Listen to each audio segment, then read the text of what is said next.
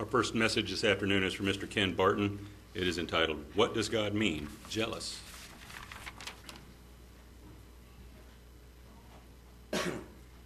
Good afternoon. I want you guys to think about something, and men and ladies. When it comes time to celebrate your significant, your girlfriend, boyfriend, husband, wife's birthday, I want you to try something. I want you to say, hey, before I met you, I was dating this person. I really love you, and I want to celebrate your birthday. I'm going to celebrate it on that birthday that my other person had. It's his or her birthday, but I'm celebrating it for you because I love you. Okay? Think it'll work? So what does God mean, jealous? We just celebrated the Passover and Days of Unleavened Bread. Meanwhile, the mainstream Christians, as they're generally called, have just celebrated Lent and Easter.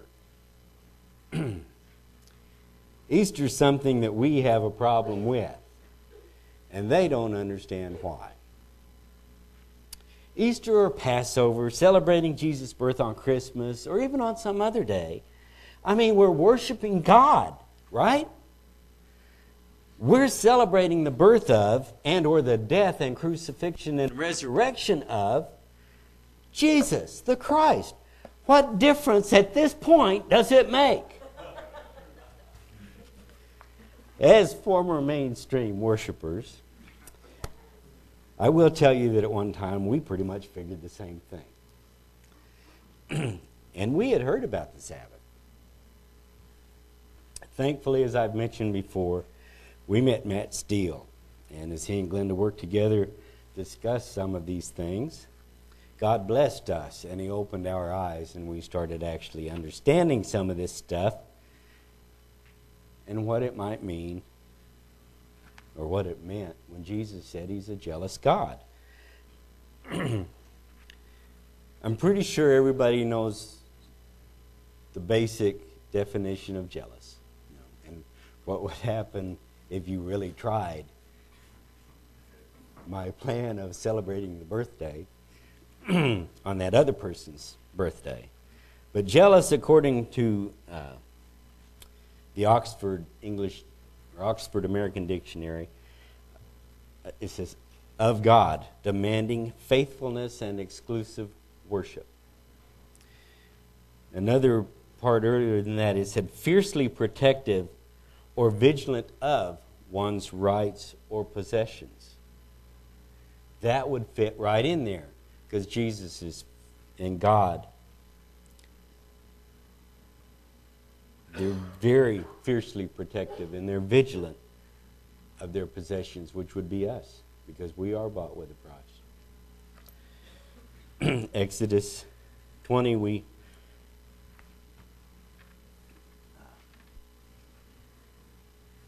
in verse 2, God says, I am the Lord thy God, which have brought thee out of the land of Egypt and out of the house of bondage. Thou shalt have no other gods before me. Thou shalt not make unto thee any graven image or any likeness of anything that is in heaven above, or that is in the earth beneath, or that is in the water under the earth. Just, cover all the bases. If it's been created, I don't want you saying this looks like me. Thou shalt not bow down thyself to them, nor serve them. For I, the Lord thy God, am a jealous God, visiting the iniquity of the fathers upon the children, unto the third and fourth generation of them that hate me. We don't hate God, we love God. We're doing this because we love God. God says, if you don't love me more than anything else, you're hating me. We read in Scriptures God's instructions of how to worship Him and how not to worship Him. In the New Testament epistles of Mark, Matthew, Luke, and John, we follow Jesus' life and how he taught the disciples. We even see in John 13:34 where he gives them a new commandment to love one another as he loved them to love one another. Nowhere, could you bring that? Nowhere could we find this happen. This is my next commandment. Go into all the world and steal the pagan holidays for my name's sake. Redeem all the pagan monuments and symbols and plaster them all over my house of worship. It didn't happen, folks. Nowhere. You can study that book and study that book, and you're not going to find it. I did, however, find these scriptures, Jeremiah 10:2. Thus saith the Lord, learn not the way of the heathen, and be not dismayed at the signs of the heaven, for the heathen are dismayed of them. In Deuteronomy 5:7-9, thou shalt have none other gods before me. I'm beginning to see a pattern here. Thou shalt not make thee any graven image or any likeness of anything that is in heaven above, or that is in the earth beneath, or that is in the waters beneath the earth. One of the things I like about God's word, it's the same. Thou shalt not bow down thyself unto them, nor serve them. For I, the Lord thy God, am a jealous God, visiting the iniquity of the fathers upon the children, unto the third and fourth generations of them that hate me. Kind of a refresher, repeat on that. I think God repeated himself several times on the things that are very important to him. Maybe we ought to get a clue. Oh no, we love God. We love God. They're doing it because it feels so good to worship God this way. God didn't tell you to go with what felt good. Kind of warns us against that. Go with what his word says. Exodus 34:14, same thing. Thou shalt worship no other God, for the Lord, whose name is jealous, is a jealous God. Deuteronomy 4:24, for the Lord thy God is a consuming fire, even a jealous God. Deuteronomy 5:7, thou shalt have no other gods before me. And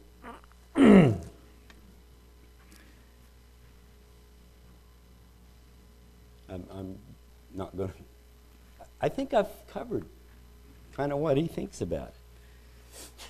They, the mainstream, and we need to always look at these things from God's perspective. When they have all the precious little children running around in their Easter Sunday best, gathering up the pretty pagan droppings,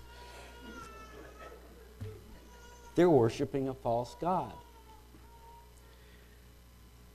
When they celebrate Christmas, they're worshiping a false god. They're worshiping Nimrod, Tammuz, the sun god. The thing is, we need to share that. Okay? We need to share that with others. All right? If they'll let us. And one of the ways to let us is we'll do it in a manner that will support their interest in learning it and not just in showing them what a bunch of dummies they are. For some reason, people take that wrong. I took it wrong when I was a Sunday worshiper. You know, we don't like being called stupid, ignorant, and pagan. So, if we can do it in a manner that will support and maybe even make them a little curious, I think we'll have a lot better luck. Okay, maybe if we can get their curiosity going about, well, what is this? What is wrong with Easter? It's all about Jesus' crucifixion and resurrection. And we can say, no, it's about Easter. And she was a pagan goddess. And her worship included deviant sex, prostitutes in the temple, and just all kinds of stuff that was abominable to God. God has us celebrate the Passover, where he saved and freed the people from Egypt. The angel of death, a real entity, killed all the firstborn in that nation. Except for the Hebrews. Why? Because they had already sacrificed a lamb in their homes, and they had splashed the blood of those sacrificed lambs on the doorposts and the lintel across of their home. And when that angel saw that blood, it did not enter that house.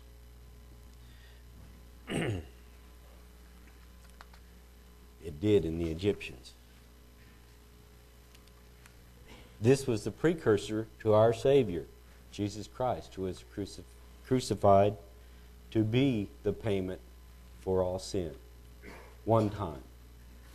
When they did that in Egypt, every Hebrew household had to do that. Okay? And when they every year went in the Holy of Holies and presented sacrifice, they had to do that every year. When Christ was crucified, it took care of it. Never again did he have to be sacrificed. And he didn't have to be sacrificed in Israel, and then in America, and then in China, and then in Russia. He just one time took care of it.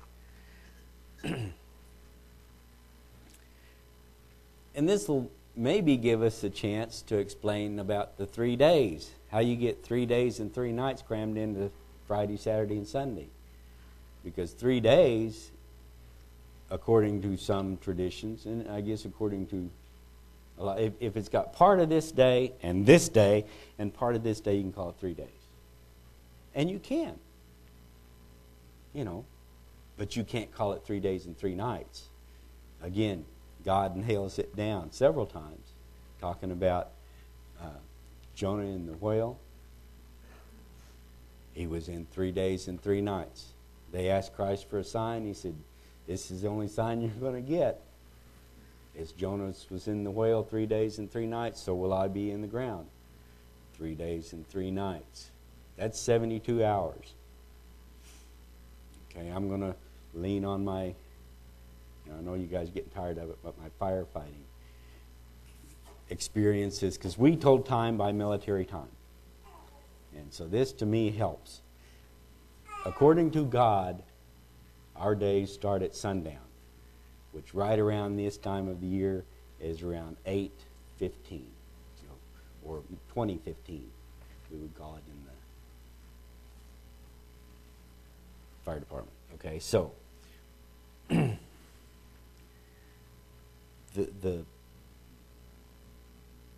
didn't understand about when, why, what a high holy day was. Okay, and in Leviticus 23, 5 and 6, it says, "On the 14th day of the first month, at even is the Lord's Passover, and on the 15th day of the same month is the feast of unleavened bread unto the Lord. 7 days you eat unleavened bread." I know you guys know all this, and you folks out there probably. And in Numbers 28, 16, and 17, and 18, it says the same thing. Basically, in the 14th day of the first month, Passover of the Lord. In the 15th day of this month is the feast. 7 days shall you eat unleavened bread. And in 18 it says, "In the first day shall be an holy convocation. You shall do no manner of servile work therein." That was the holy day that they were coming up upon. They had to have Christ off the cross and in the tomb before sundown, because this was a high holy day. It wasn't the weekly Sabbath. It was a high holy day. So they got him off the cross and were able to put him into the tomb just before sundown. I'm going to say, since they didn't have daylight savings time, it would have been more like 7:15, okay, or 19:15 hours.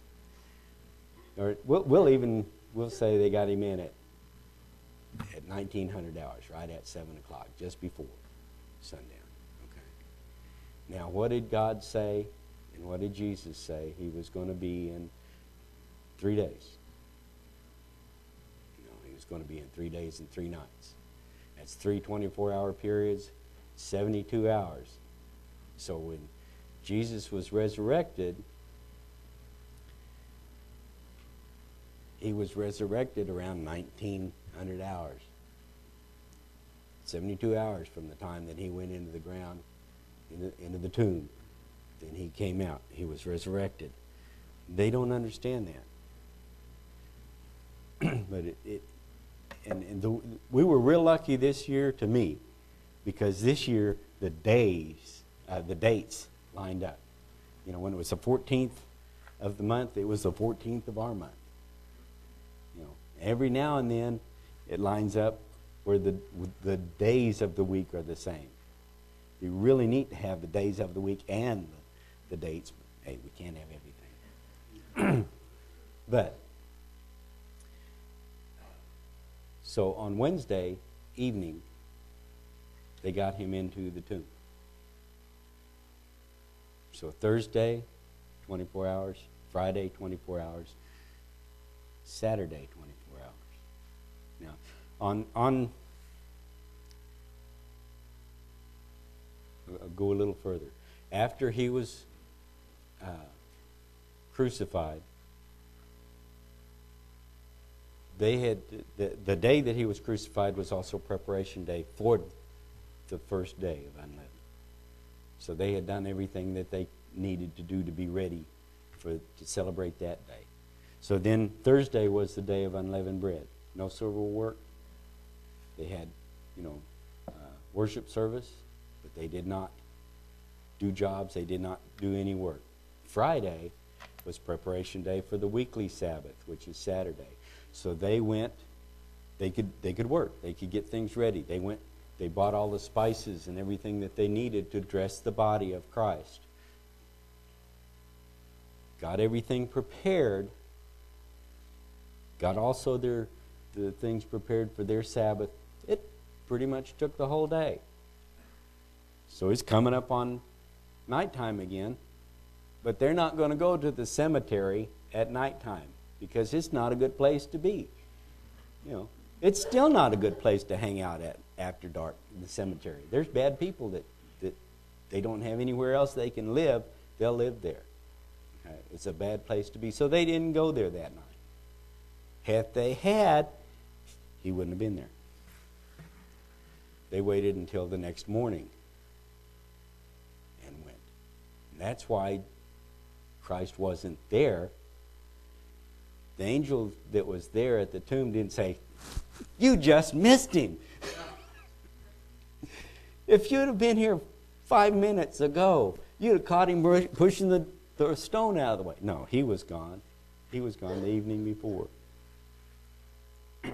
But it's something that they don't know because it's not really covered well. The Lord's, God's holy days, the Sabbaths, the Sabbath day, it's not important to the mainstream Christians. And so we need to try to help them realize that it may not be important to the Catholics. But it is important to God. That's why he pushes it.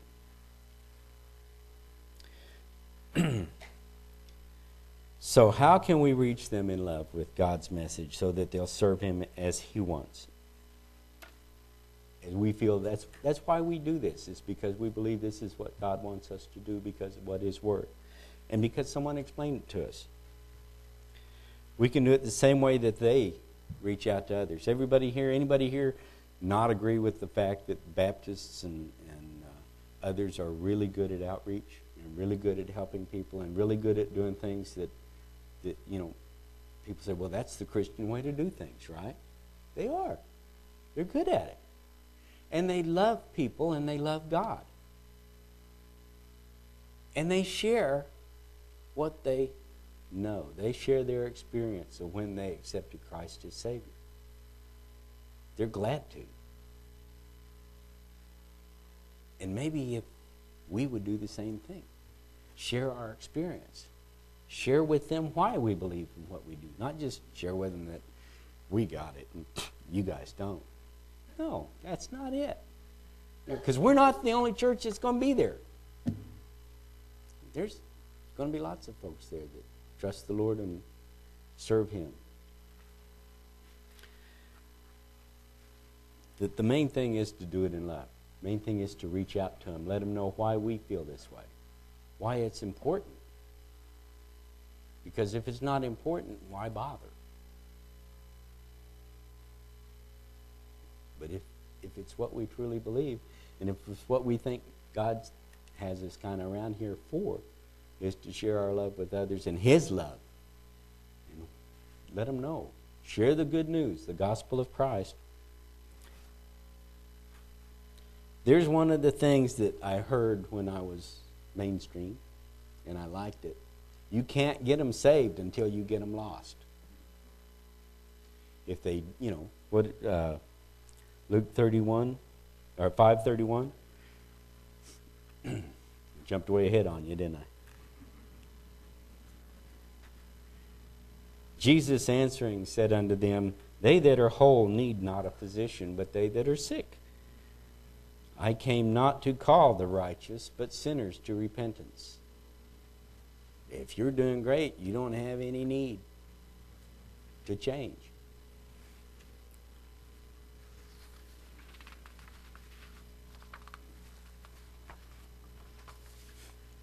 Glenda put glue on my paper so I couldn't. I'm pretty sure we can't approach them as Paul approached the Greeks in Acts 17:22 through 23. Then Paul stood in the midst of Mars Hill and said, You men of Athens, you men of Tulsa, I perceive that in all things you are too superstitious. For as I passed by and beheld your devotions, I found this altar with its inscription, To the unknown God, whom therefore you ignorantly worship, him declare I unto you.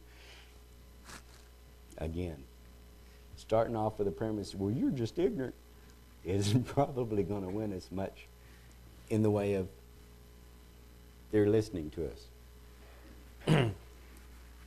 Mainstream Christians are a lot like the Israelites that Paul talked about in Romans 10. Brethren, my heart's desire and prayer to God for Israel, and you could change that for mainstream Christians, is that they might be saved. For I bear them record that they have a zeal for God, but not according to knowledge. Again, that's not pushed. When we left our church that we attended, we met with our pastor and his wife. Both are graduates from a well-known in that religion Bible school. And we were explaining about the Sabbath, and we were explaining about God said it. God said, that's what the whole fourth commandment's about. Remember it. Keep it holy. I established it. The reason we left that church, finally made the cut, was that we were doing a study about the origins of the church. I thought it was about Free Will Baptist. No, it was about the Catholic Church. And they're proud of this. They will tell you, the Pope, who was an 8th century Pope, said, the Sabbath is on Saturday. Always has been, always will be. We, being the Catholic Church, has taken on them the authority to change the day of worship from Saturday to Sunday. I have read several Catholic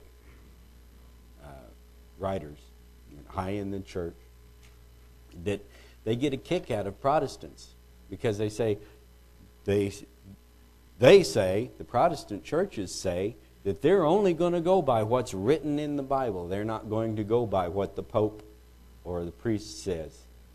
They're not going to let them have the full authority of what we're going to learn. We want our own Bible. We want to be able to read it, and we will go by what the Bible says.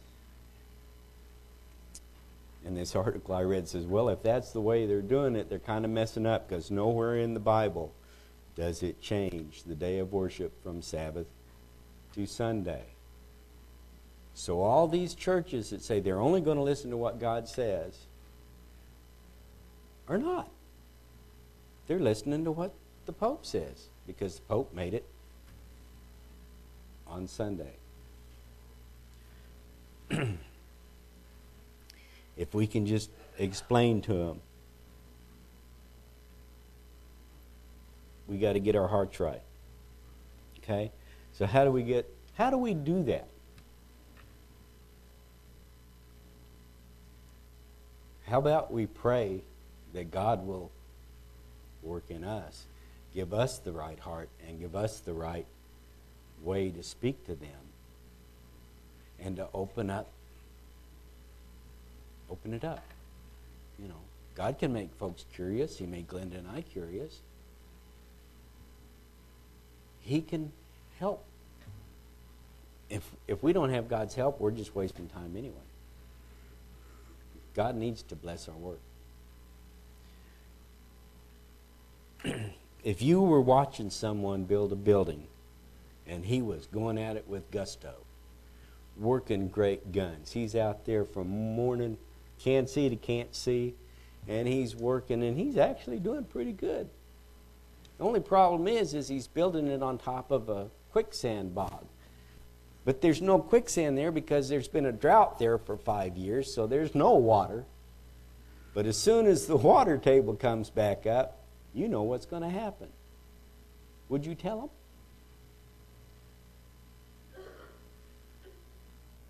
Maybe explain why instead of just saying dummy and walking away. You know, maybe explain to him why. Because this is actually below water level, you know, to an extent. This is a quicksand bog. And as soon as the rain comes back and restores the water table to where it should be, your house is going to disappear. They're hard workers for the Lord. They really are. But they're lacking in some important details. Maybe we can help fill in the details. Okay? Let's try to help them in a loving way, if we can, to understand those details so the work they do will stand. Just think of the difference that will make.